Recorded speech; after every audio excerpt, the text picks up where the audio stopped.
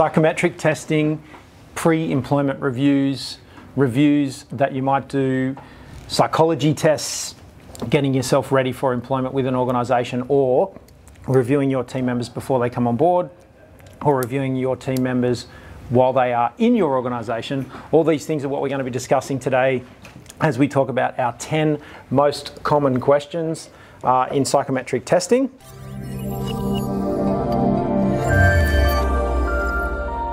Can you fail a psychometric test? No, you can't fail a psychometric test. A psychometric test is something that's an assessment, again, just to repeat that, setting yourself up for success. It's definitely something that you want to be, thinking about how you can actually, achieve your role, but there's no pass or fail. Of course, the test may reveal you're not a very good fit for a job. And sometimes people are like, but I really need this job.